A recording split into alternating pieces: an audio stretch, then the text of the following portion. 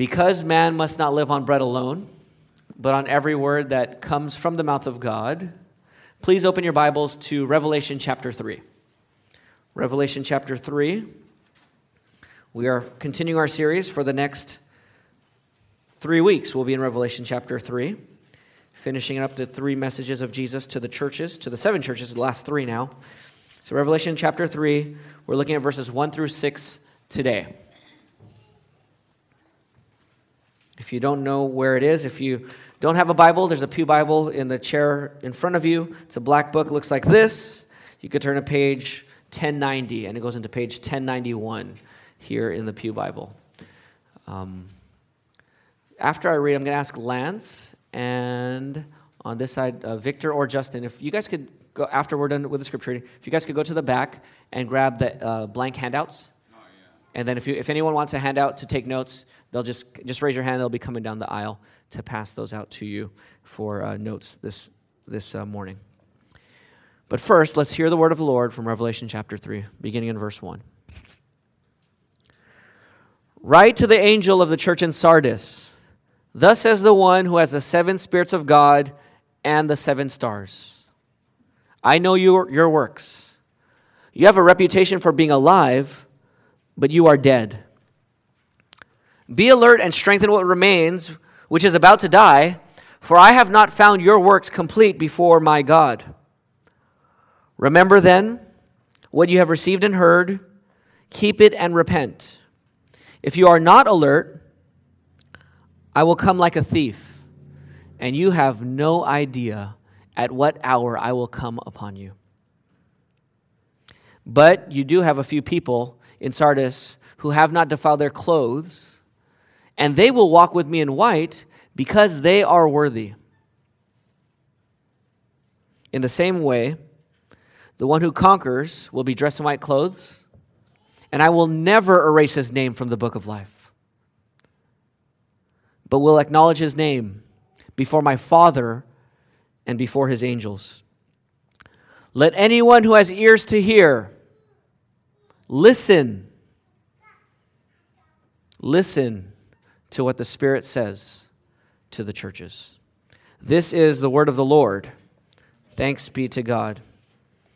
May his word dwell richly among us.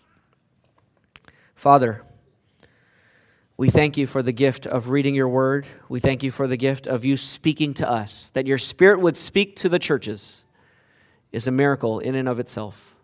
Thank you for giving us the written text of your holy word that we might hear your voice this morning. Father, we admit that apart from you, we can't understand your word in the way we need to. We can't be convicted. We cannot repent. We cannot trust and obey. So we ask for your help.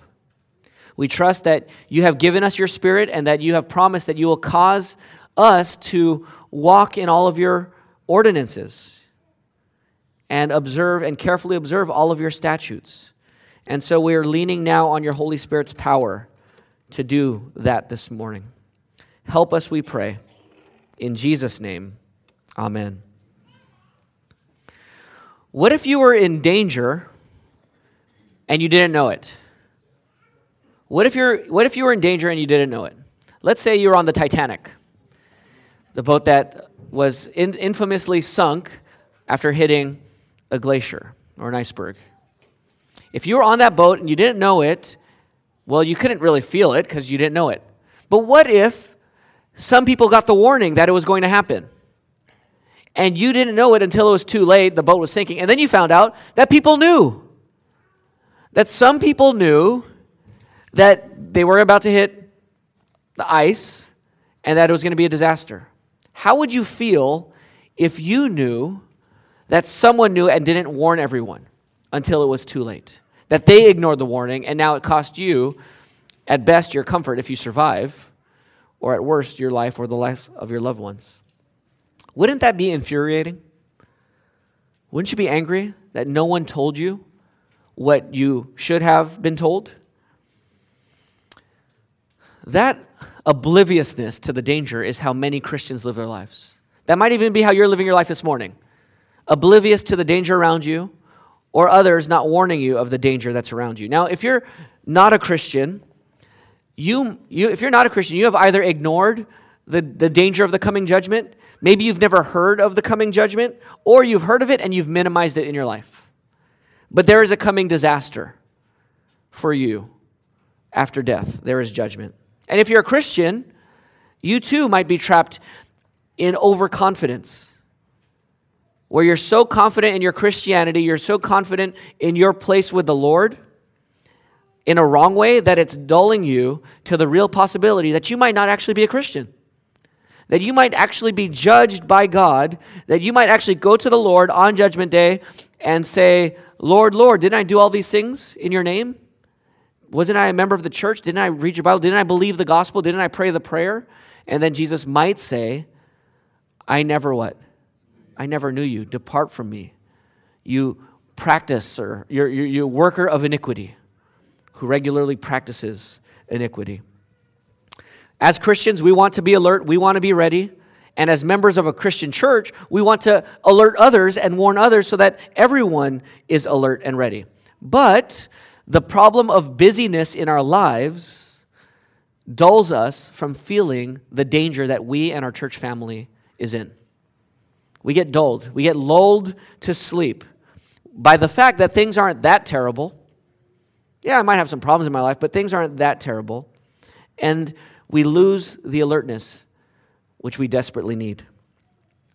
So what if you were in danger spiritually and you didn't know it? Will Satan trick you this year, this season of your life? Will he trick you into snoozing when you ought to be alert? Or will you hear the sounding alarm of the Lord Jesus? Here's the main goal for this morning.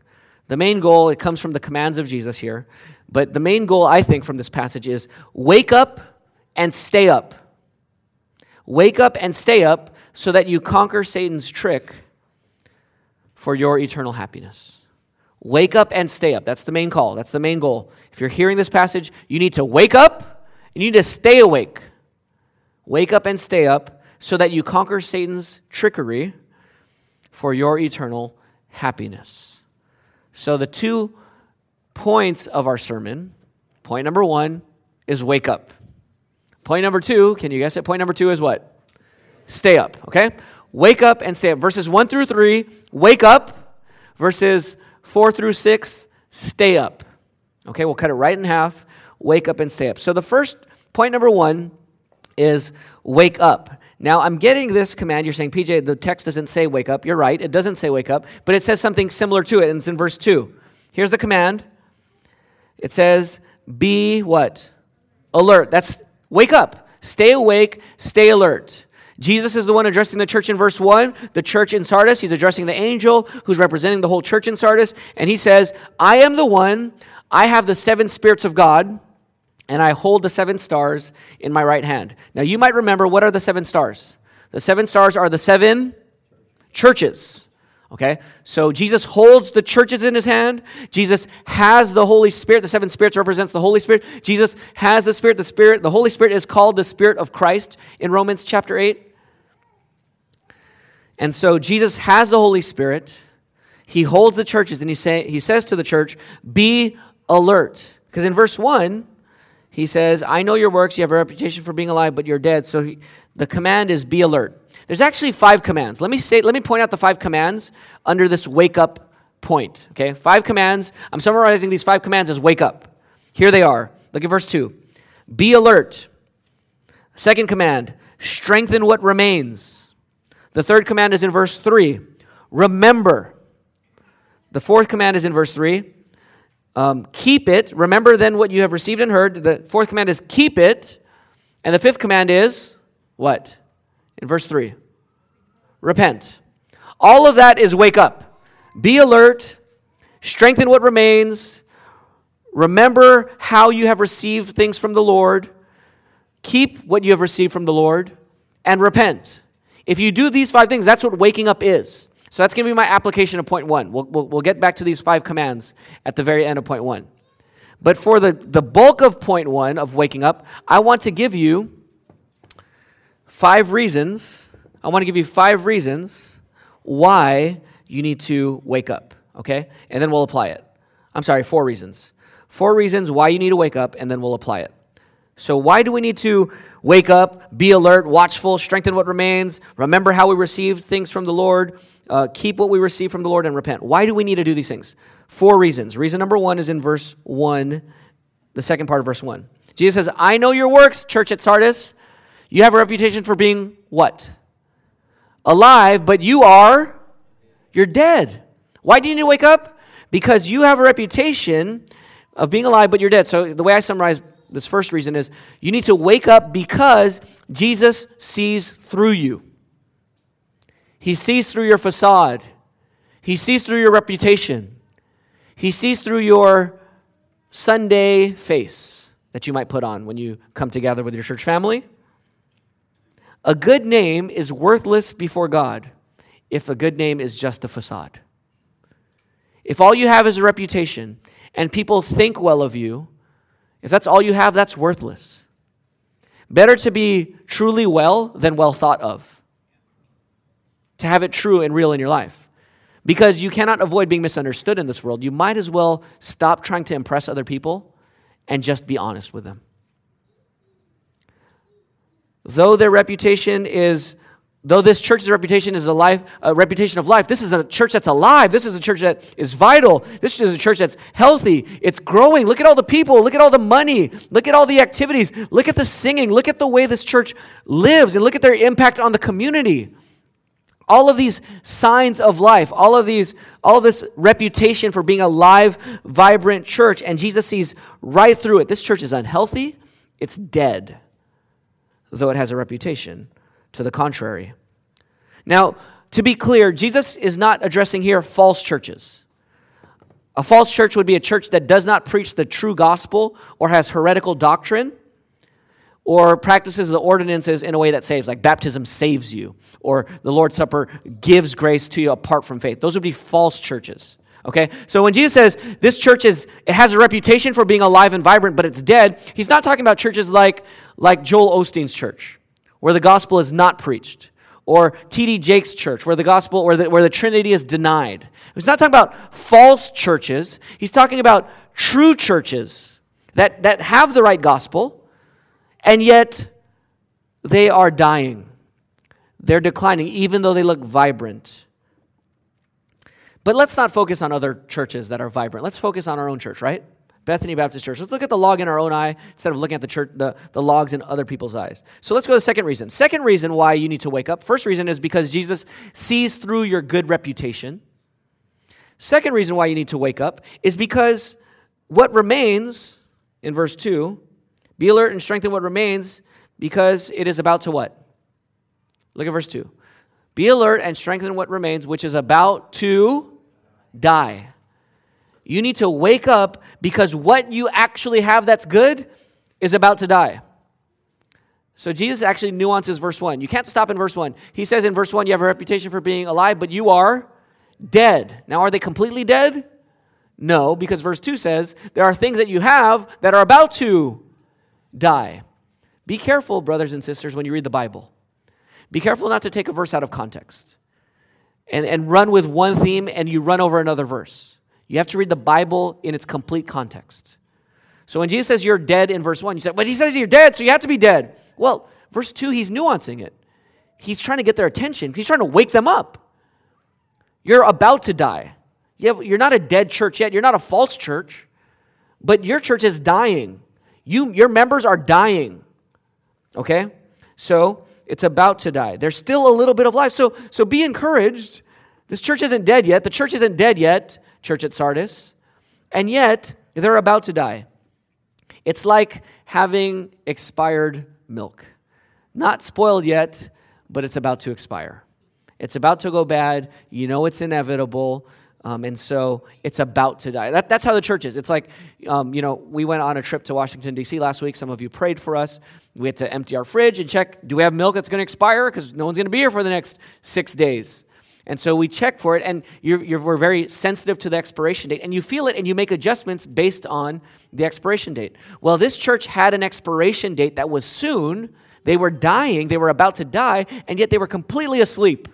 They didn't have a clue that they were about to die and expire. So Jesus says, wake up, because what you have, what remains, is about to die. Now, the reason why we need to listen to Jesus in this is because Jesus not only has the 7 stars, he also has the 7, go back to verse 1. He has the 7 stars, he also has the 7 spirits. And the 7 spirits is who? The Holy Spirit. If you're saying, I don't know, the Holy Spirit's not 7, he's 1. 7 is the number for completion, especially in Revelation.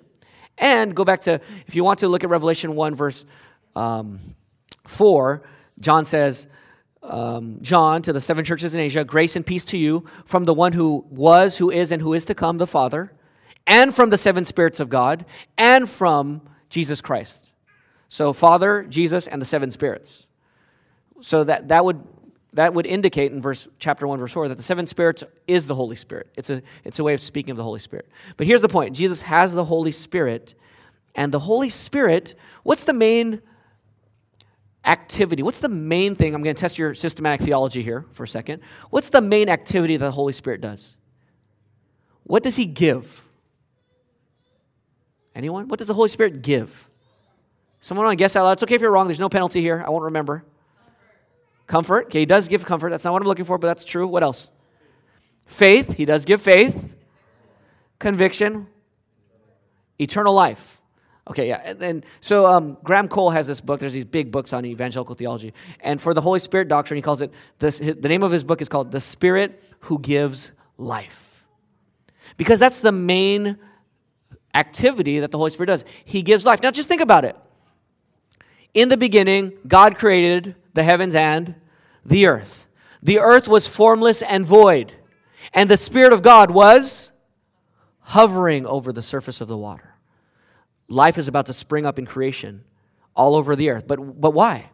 Because the Holy Spirit is hovering over the watery depths, and life is about to spring forth by the Holy Spirit. Then you get God forming Adam, a clay man, an inanimate object on the floor. And what does God do? He breathes life. And the word for breath is the word for spirit. He gives the spirit to Adam, and then Adam lives. He gives life. What about Moses? Do you remember Moses was empowered by the Holy Spirit, and the 70 elders were feasting before God on Mount Sinai, and the Spirit indwelt all of them, so much so that Joshua got jealous for Moses. He said, Moses, tell them all to stop prophesying. You're the only one you're the special mediator. And Moses looks at Joshua and says, I wish all of these people had the Holy Spirit. Would that God would give them all the Holy Spirit, which is what he does in the New Covenant, right? But not then. But the Spirit is the one who gives life and vibrancy and health. In the book of Judges, you have normal people like Gideon or Othniel who are normal people, and then the Holy Spirit takes over them, and they become courageous and powerful, and they deliver the people of God against their enemies in the book of Judges.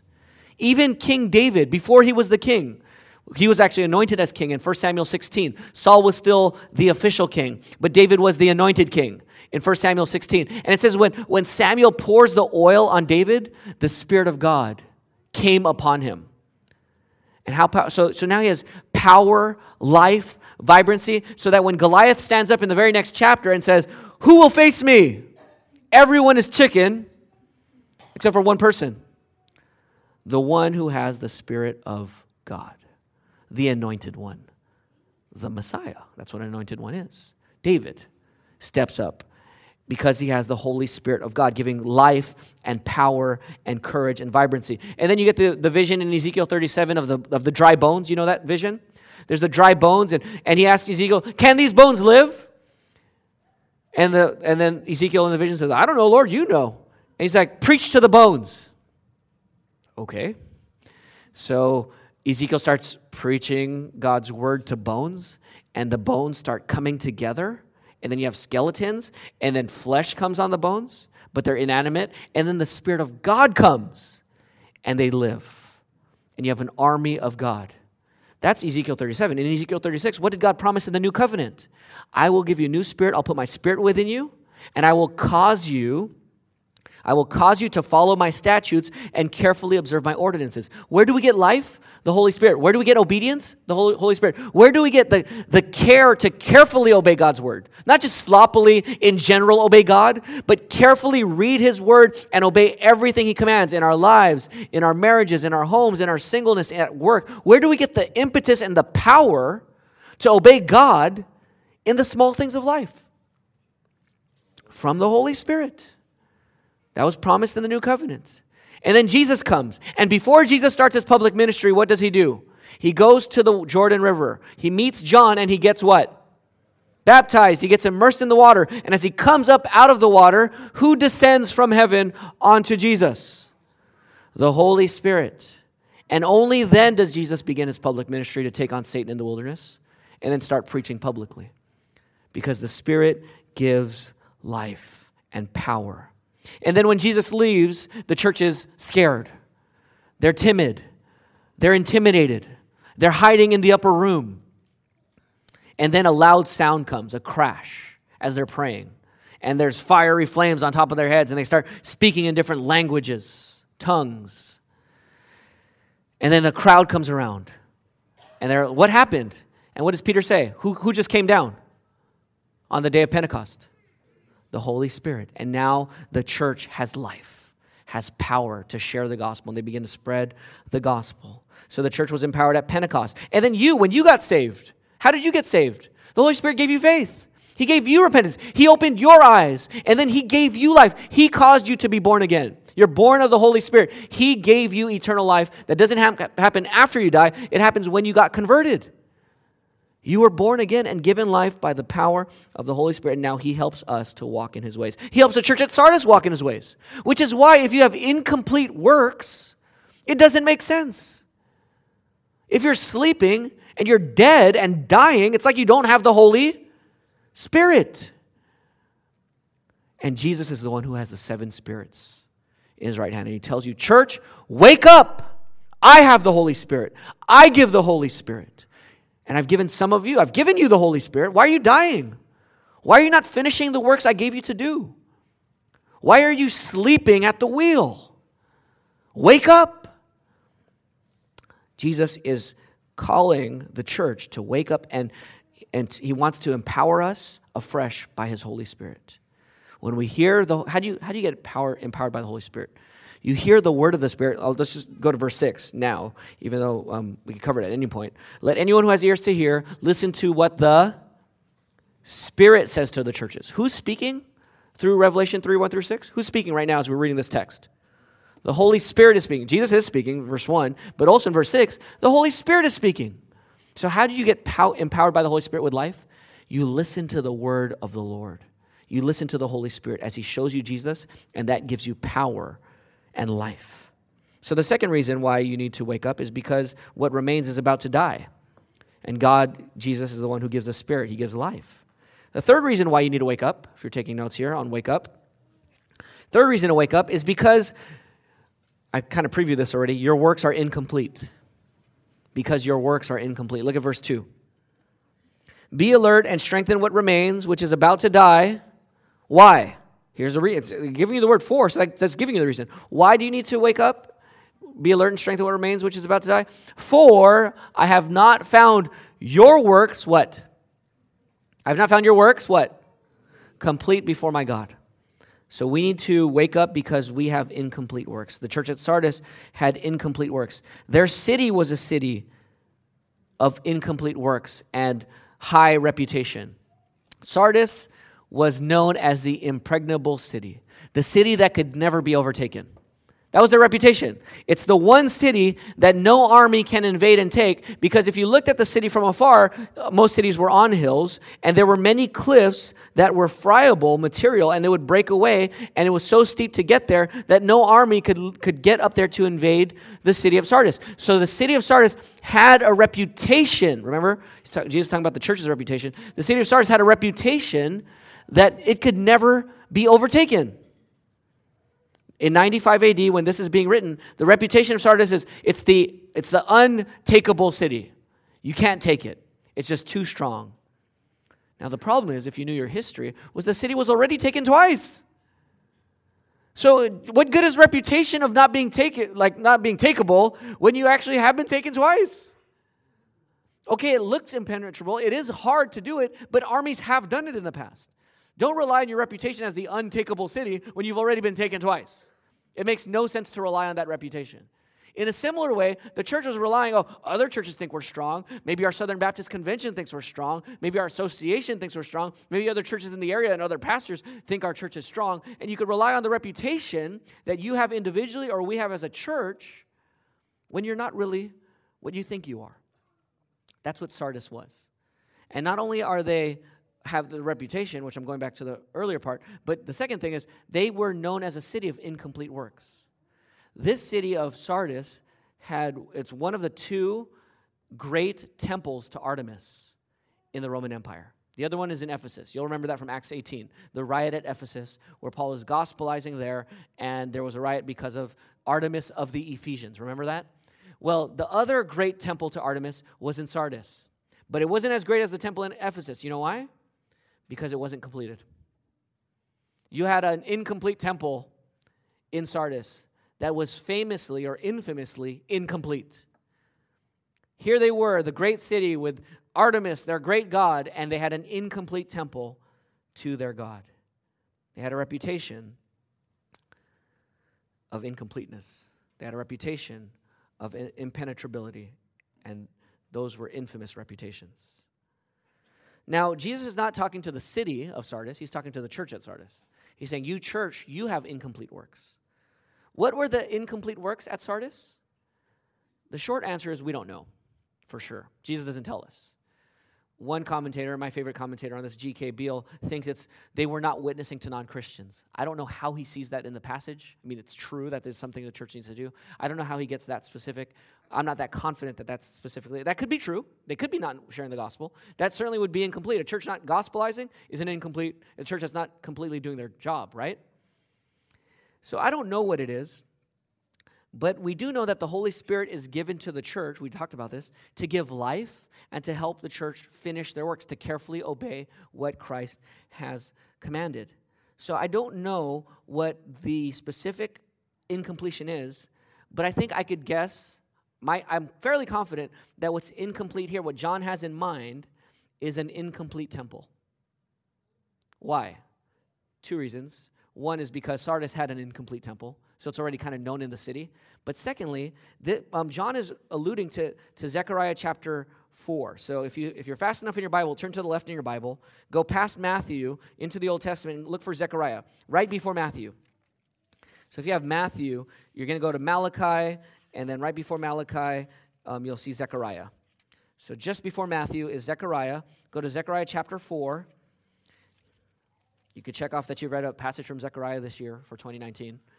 If you didn't read Zechariah in 2018, here's your Zechariah reading for 2019. Okay, Zechariah chapter 4. I'm going to read a huge chunk here, verses 2 to 10. But I want you to hear Revelation 3, 1 through 6 in this passage. Let me give you one more clue before I read it.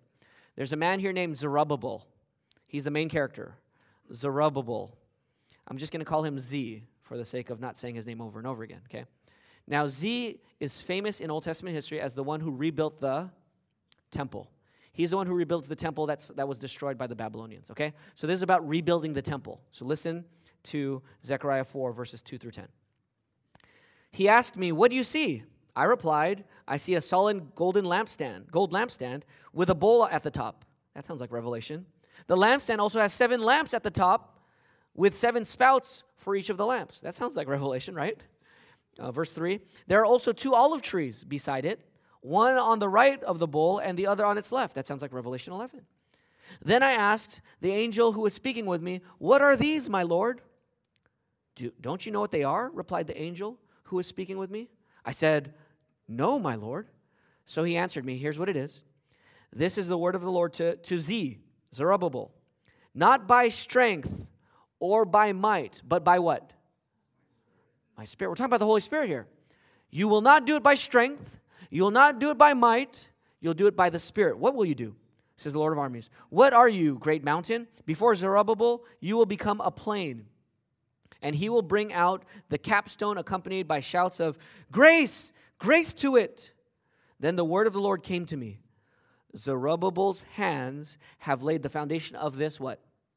House. What's the house referring to? The what? The temple. Zerubbabel's hands have laid the foundation of this house, and his hands will what?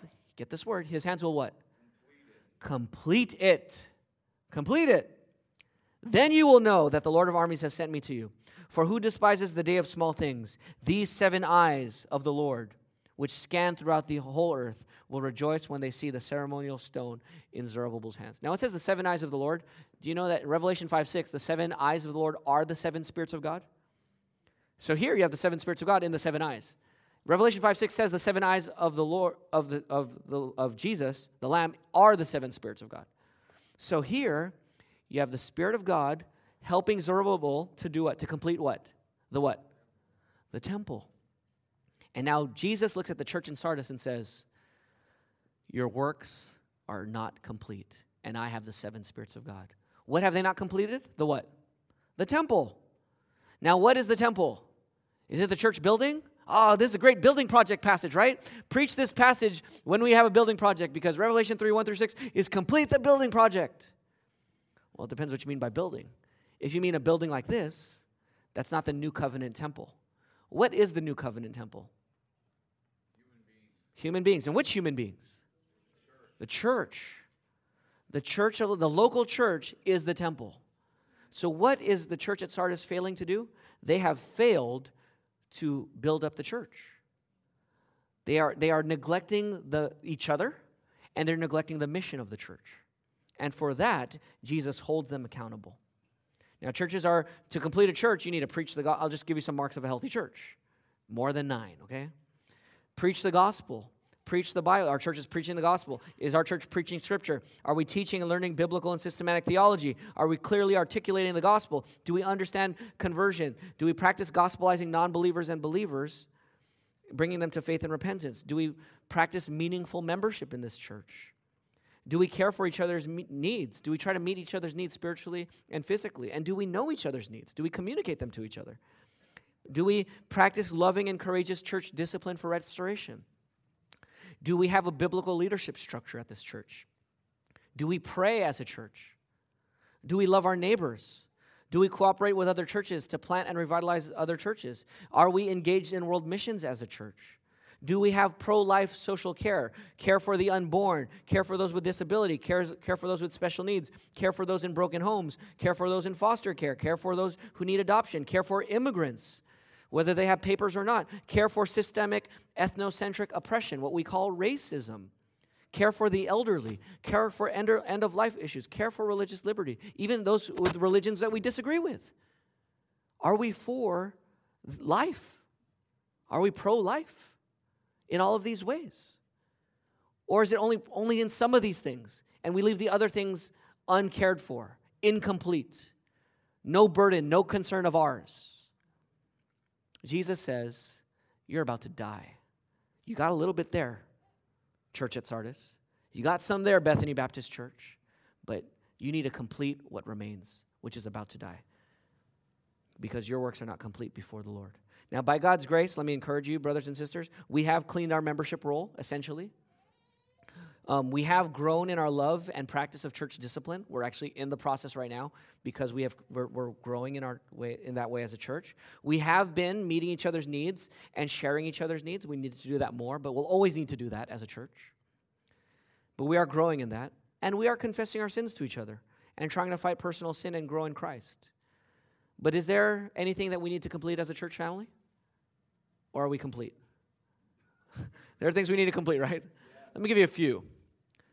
We're working on the new bylaws so that we can have a plurality of pastors in a church. The New Testament pattern is for a plurality of pastors. Our church is incomplete in that regard. A corporate devotion to prayer and praying for fellow members. Sunday night is not the only barometer, but if Sunday night prayer meeting is a barometer for our church's fervency in prayer as a church, then I would say that we're incomplete in our praying as a church. And in the personal practice of gospelizing neighbors and friends.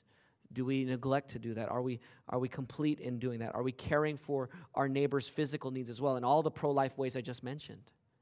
Or do we just pick a few hobby horses and neglect the rest? Are we complete as a church? I'm not saying you as an individual. You don't have to be passionate for all of those, all 500 things that we need to be passionate for. You can have one thing that you're passionate for, but you should still care about the other things. And you should have a church, whereas a body of Christ cares for all these other things, even if you don't personally lead up every single ministry in our church. So that's the third reason. The fourth reason why we need to wake up because Jesus is going to come in judgment. Look at verse 3. Go back to Revelation chapter 3. Verse 3. Why do you need to wake up? Remember then what you have received and heard, keep it and repent. If you are not alert, I will come like a what? I'll come like a thief, and you have no idea at what hour I will come upon you. Jesus is saying, I'm going to come like a thief. You don't know when I'm coming, and I'm coming to judge. If you don't wake up, if you don't strengthen what remains, if you're not alert, I will come and judge you. I will come in judgment. Jesus does judge Christians and churches. He wipes out churches. He does judge Christians. Some Christians even die and get sick because of their sin physically and die earlier than they would have because they don't wake up. That happened to Ananias and Sapphira in Acts chapter 5. Paul warns about that in 1 Corinthians 11 with the way you take communion in an unworthy manner. It happens. And Jesus says, I will come. You keep messing around with your Christian life and you keep saying you're a Christian and you keep leaving incomplete and you're content with your incomplete works, I'll come like a thief and judge you. That's what it means. It's not talking about the second coming. It's talking about discipline, even taking life and maybe even condemning to hell if you're not really Christian. So we need to feel this threat that Christ is our judge and he sees through you and he sees through us as a church. So let me apply this before we move to our second point. Let me apply this. Here are the 5 commands. Let me just give a brief application on some of these with one that's not, with a little bit more beefed up. Be alert and wake up. So what am I saying there? Church member, Christian, wake up, be alert, walk carefully, obey God's commands. Identify what you're not obeying and obey those commands. You know what you're not obeying. What have you left undone? What are you leaving undone in your Christian life? What's the one thing you keep saying, I'll do it tomorrow? I'll do it next week. I'll do it next month. It's the same thing, right? You've said it for many weeks. You've said it for many months. Incomplete. And God has given you the power of his omnipotent Holy Spirit to enable you to complete the works. So be alert and strengthen what remains. And the next one, strengthen what remains. Identify your good works and keep doing the good while you shore up where you're incomplete. Third thing here, remember how you have received. You see that in verse 3? Remember then what you have received and heard. Okay, let me encourage all the King James and New King James readers. King James has it right. CSB has it wrong. There, it's on the record again, okay? King James has it right. CSB, NIV, ESV, they all get it wrong here. It's not remember what you have received and heard. It's remember how you received and heard. It's how, not what. What does it mean, remember how you received and heard? Now, I know why they said what, because it says keep it. So keep what? But it's not, but the word in the remember is not how, it's not what, it's how. Remember how you have received and heard. Now, when you heard the gospel, how did you receive it? How did you hear it? In 1 Thessalonians 1 and 2, let me describe to you how they heard the gospel. And think about how you heard the gospel when you first became a Christian. This is what Paul says. You welcomed the message with joy from the Holy Spirit. When you received the word of God that you heard from us, you welcomed it not as a human message, but as it truly is the word of God. Do you remember when you heard the word and it wasn't just a person's opinion? It was really God's word coming to you and you sensed, this is God speaking to me. Which also works effectively among you who believe, and you have suffered. Do you remember that when you received God's word, you were willing to do whatever God called you to do, even if it meant suffering, even if it meant opposition? Remember how you received what you received. Remember how you were when you heard the word of the Lord. And then the next one is keep it. Keep what you've received. If you receive the gospel, you receive the Bible, you receive the teaching, the apostolic doctrine, keep it. Keep obeying it. Keep holding to it. Keep coming back to it. And then repent. Repent. That means admit that you're wrong, confess your sin, and ask God to forgive you, and ask God's Holy Spirit to change you. If I had to summarize what it means to wake up, it means be filled by the Holy Spirit. Be filled by the Holy Spirit in these ways. Now, if you have not repented from your sins and trusted in Christ, if you would not call yourself a Christian, here's what God is telling you. You need to wake up as well. Because not only are your works incomplete, you are dead. It's not like you're about to die, you're dead. If you're not a Christian, you don't have life in you, not eternal life. And judgment is coming. And so Jesus is calling you to repent from your sins and trust in him, because God is the gospel. Here, if you're not a Christian, listen. If you don't remember anything else, listen for this 1 minute. God is the good news. What do I mean that God is the good news? God is the creator. He made you and he loves you. But God is not only creator, he's the court. He's the Supreme Court. He's the justices, and he is the court. He's the whole system. He will judge you for your sins, and you are a sinner, damned before him. But he's not only the creator and the court, he's Christ. God becomes a man while remaining truly God, and he dies for sinners. He lives the life we should live, and he dies for sins and rises from the dead to save sinners from their sins. And God is king. He rules as king. He rose from the dead and is the resurrected king, so that if you repent from your sins and trust in this king will offer you peace. He will give you life. He'll give you his Holy Spirit. So if you're not a Christian, repent from your sins and trust in Jesus Christ, even this morning. If you say, you know what, I don't want to believe in Jesus because I believe in a God of love, not a God of judgment. You talk about hell and judgment. I don't want to believe in a God of judgment. I believe in a God of love. Let me give you a brief answer. Love and justice go together. If you lose justice, you lose love. And if you lose love, you lose justice. The two go together. What do I mean they go together? You don't desire justice for people you don't care about. Only when you care is when you desire justice, right? So if there's a big problem going on in the world, you might not care about it. But if someone hurts one of your family members, someone you love, with that injustice, what are you going to do? You're going to fight for justice. Why? Because you love. When you love someone and they are victimized by an injustice, you care and you want to defend them. In other words, you can't have injustice is shown, your care for justice is shown because you love.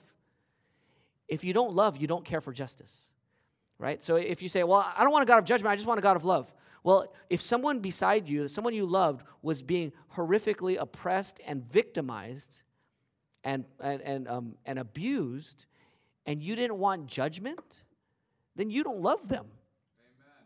Right? If you don't care, there's no turning in your heart and compassion, then you don't have love. If you want a God of love, you must have a God of justice. Amen. And vice versa as well. If you don't have justice, if you don't have justice, wait, hold on. If you don't have love, sorry, I'm getting mixed up in my mind. You can't love people if you don't have justice. And if you do love people, you must demand justice. That's the other side of it. If you love people, you must demand justice. And that's what God does. Why does God judge? Because he loves. He loves his people. He loves his creation. He loves his glory. And so he cannot be indifferent to our sins. Okay, that's number one. That's a long one. Wake up. And 4 through 6, stay up. Stay up. Now, encouragement here, look at verse 4, verses 4 through 6. Stay up. Verse 4 says, but you have a few people in Sardis who have not defiled their clothes. So is every Christian member of the church in Sardis sleeping? No. Do they have a whole lot of people who are awake and haven't defiled their clothes? No. What does Jesus call it? A few. You got a few there. Your church is mostly dying. Your church is declining. Most people are insensitive to the Holy Spirit working in their lives. But you got a few there who are continually trying to carefully obey Christ's commands. They are continually repenting from their sins and trusting Christ afresh and confessing their sin and going hard after Jesus and growing in their love for God, for each other, and for their neighbors and the nations. You do got a few there. Be encouraged. Bethany Baptist Church, I'm not saying you have a few. God knows. But I would say we have many here. My pastoral assessment, finite knowledge, I think we have many who are like this, who have not defiled their clothes. And so because they haven't defiled their clothes, what's the reward? I have 3 reasons why you need to stay up. Reason number 1, why should you stay up? Because you will walk with Jesus in white clothes. Look at verse 4. They have not defiled their clothes, and they will walk with me in what? In white, because they're worthy. And then continue in verse 5, first part of verse 5. In the same way, the one who conquers will be dressed in what? White clothes. So why should you stay up? Because if you stay up, and you stay alert, and you keep obeying God and trusting the Holy Spirit and repenting and trusting in Christ, if you keep doing that and you stay up, you will walk with Jesus in white. You will be dressed in white clothes. Amen. Now, these white clothes, what does white represent? Give me your best guess, quickly. What do white clothes represent? Purity. What else? Holiness. And there's one more that no one's going to get here. Righteousness, that's their holiness. What else? Perfection. Heinousness? Someone say innocence. Okay, I was like, heinousness. White heinousness. No. Innocence. No. Yes, innocence. Anything else? So I'm gonna give you three things, and you got two of them in a lot of different words. One is purity, one is righteousness, and the third is victory. White clothes represent victory. Now, let's go. So purity is obvious, right? In Revelation 7:13 and 14, John sees these people who are outside the tribulation, God's people, and he says, who are these? And the angel says to John, these people, this is Revelation 7:13 and 14, these are the ones who washed their robes and made them white in the blood of the Lamb. Of the Lamb, right? Of the Lamb. They made the blood of the Lamb. And so here, how do you wash your clothes? In the death of who? In the death of Christ, in the gospel. So if you have white clothes, it's because you trust in Christ. You believe in the gospel, the death and resurrection of Jesus. Not only that, Revelation 19:8 says, the righteous acts are the fine linen, are the white clothes. But let me also tell you it's victory. So it's not only your righteous acts and your purity, it's also victory. You know why? Because back in the day, praise be to God, that it's not that way in these days, but the athletic games were only for men because you ran naked. You ran naked. So you competed naked, and you'd run your race naked, and the winner gets white clothes, and the losers are naked. But the winner gets. I'm sure they can put clothes on after the contest. But the point is, the winner is rewarded with white clothes. White clothes were the symbol of conquering, of victory. And that's what Revelation 2 and 3 is all about. To the one who conquers, to the one who overcomes, to the one who wins, to the one who defeats Satan and sin in their church and in the world. To the one who wins, he gets white clothes. So Jesus is saying, why should you stay up? Because you get white clothes. You get the white raiment. Second reason why you need to stay up is because your name is secure in the book of life. Look at verse 5. Verse 5, in the same way, I read the white clothes part, and Jesus says, the one who conquers, I will never erase his name from the what? Book of life. So why should you stay up? Because you will have your name, you'll know that your name is secure in the book of life. Because Jesus will never erase your name from the book of life. Revelation, what is the book of life? In Revelation chapter 20, verse 15, anyone whose name was not found written in the book of life was thrown into the lake of fire. Revelation 21:27, nothing unclean will ever enter the new creation, nor anyone who does what is detestable or false, but only those written in the Lamb's book of life. So the book of life is the registry, it's the record of those who have eternal life, those who are in Christ. And I don't know if you remember the prayer of Moses, when God said, with this golden calf thing, I want to wipe out all of Israel. I'm going to start all over with you.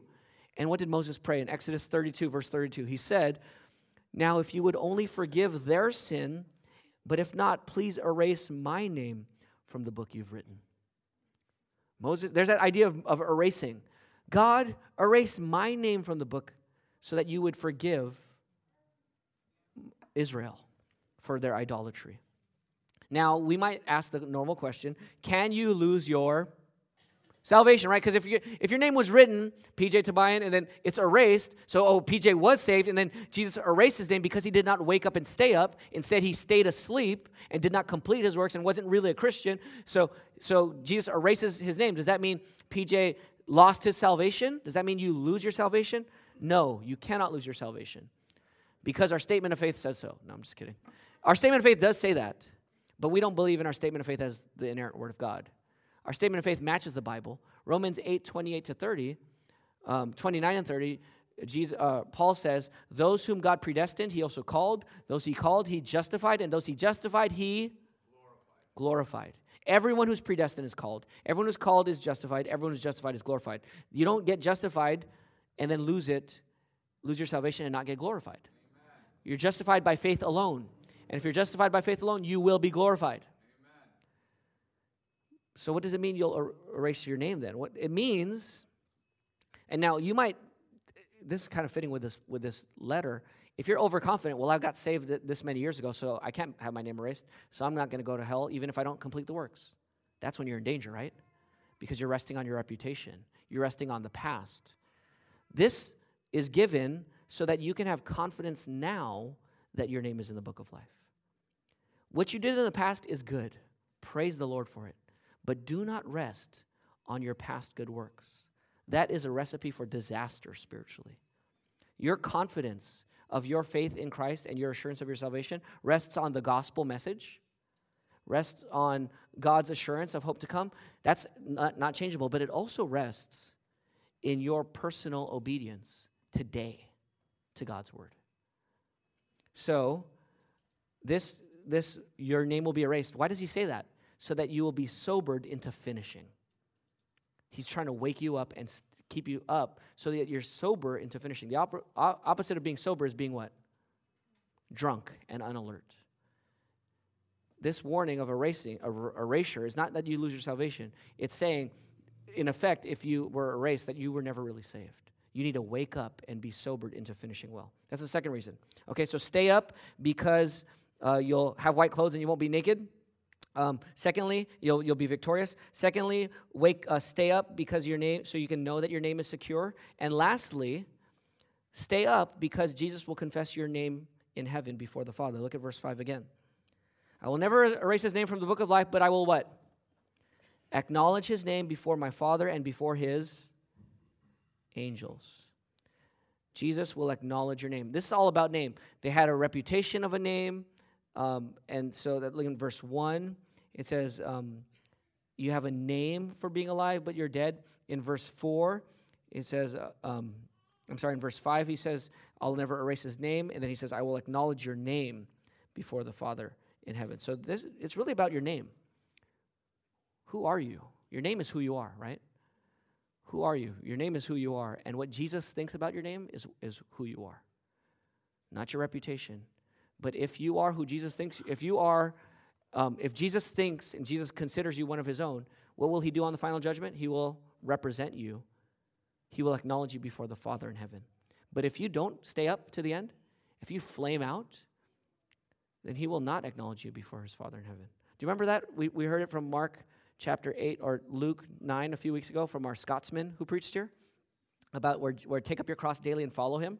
Follow Christ. And Jesus says there, if you are ashamed of me before men, I will be ashamed of you before my Father in heaven. The one who does not finish to the end and gives up on following Jesus, it's because you're ashamed of Jesus. And Jesus will be ashamed of you in the final judgment. But if you stay up, he will confess your name before heaven. So there's an impetus and desire, encouragement to stay up. So Christian, don't let the rest of the world pull you down. Don't let the church pull you down. Even if there's only a few of you who are faithful, stay faithful all the way to the end. Stay up, wake up, and stay up. If they defiled their garments by sleeping in sin, your church members do that, don't defile your garments. Church family, what does this mean for us? Let's keep moving our church in the right direction. Let's keep completing the works that we're doing. Come to the members' meeting today and keep working and exercising the keys of the kingdom as we seek to be a faithful church. And keep encouraging members of our church. Keep encouraging members of our church to move in the right direction, especially if you see future pastor elders, future deacons and deaconesses. Encourage them. If you're not a Christian, here's my encouragement to you. Jesus will give you the power to stay up. He will, but you need to come to him first. So to close, here's the call to action. Wake up and stay up. Identify the incomplete work in your life and your responsibilities, your incomplete responsibilities, and see it through to completion. Wake up, stay up. If you don't, our church will be weakened and continue and decline and die, and we will be a useless church for God's kingdom. We don't want to be a useless church, but we could be. Not only that, even worse, we will grow in our deception, and the disaster of judgment will come on some of our fellow members if we're not alert and helping each other.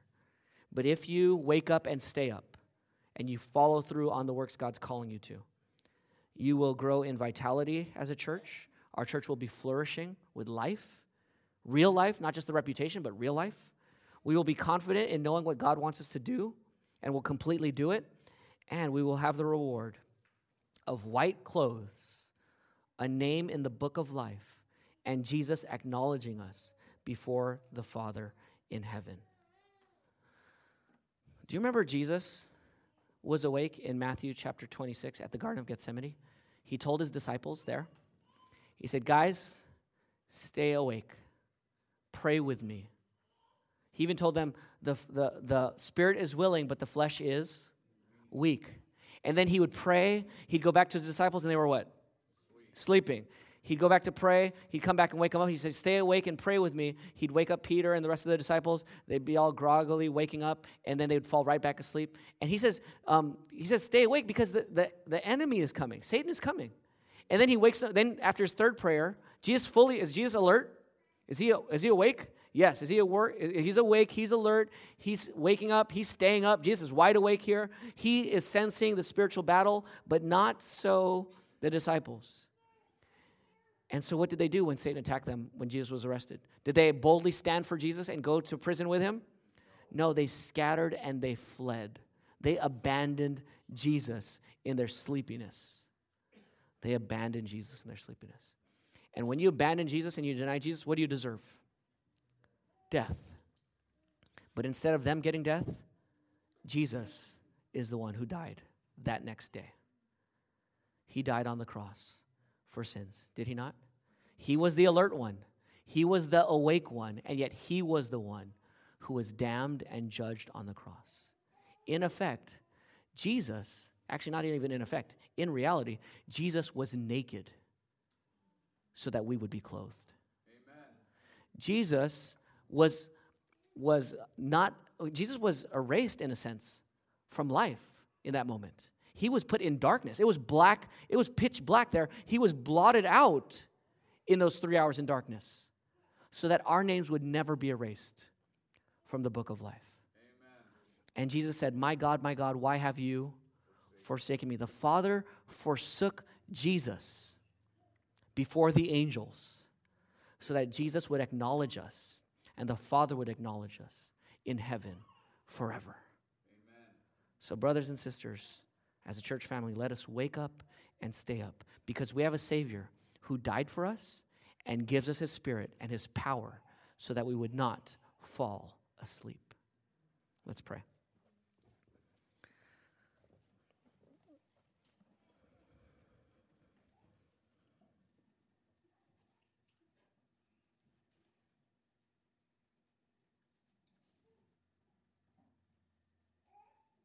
Father in heaven, we pray that you'd cleanse us from our negligence, our incomplete works, and our sins. Forgive us. Please forgive us. We repent before you. We confess our incomplete works. We pray that you'd wake us up to be alert, to strengthen what remains. We pray that we would remember how we have received what we received, that we would keep it. We pray for your help now. We thank you for the amazing gift, unspeakable gift, your Holy Spirit. We pray that we would trust in his words as he speaks to us, that we here, who have ears to hear, would listen to what your Spirit is saying to us as a church family. In Jesus' name we pray. Amen. It's our practice in this church to take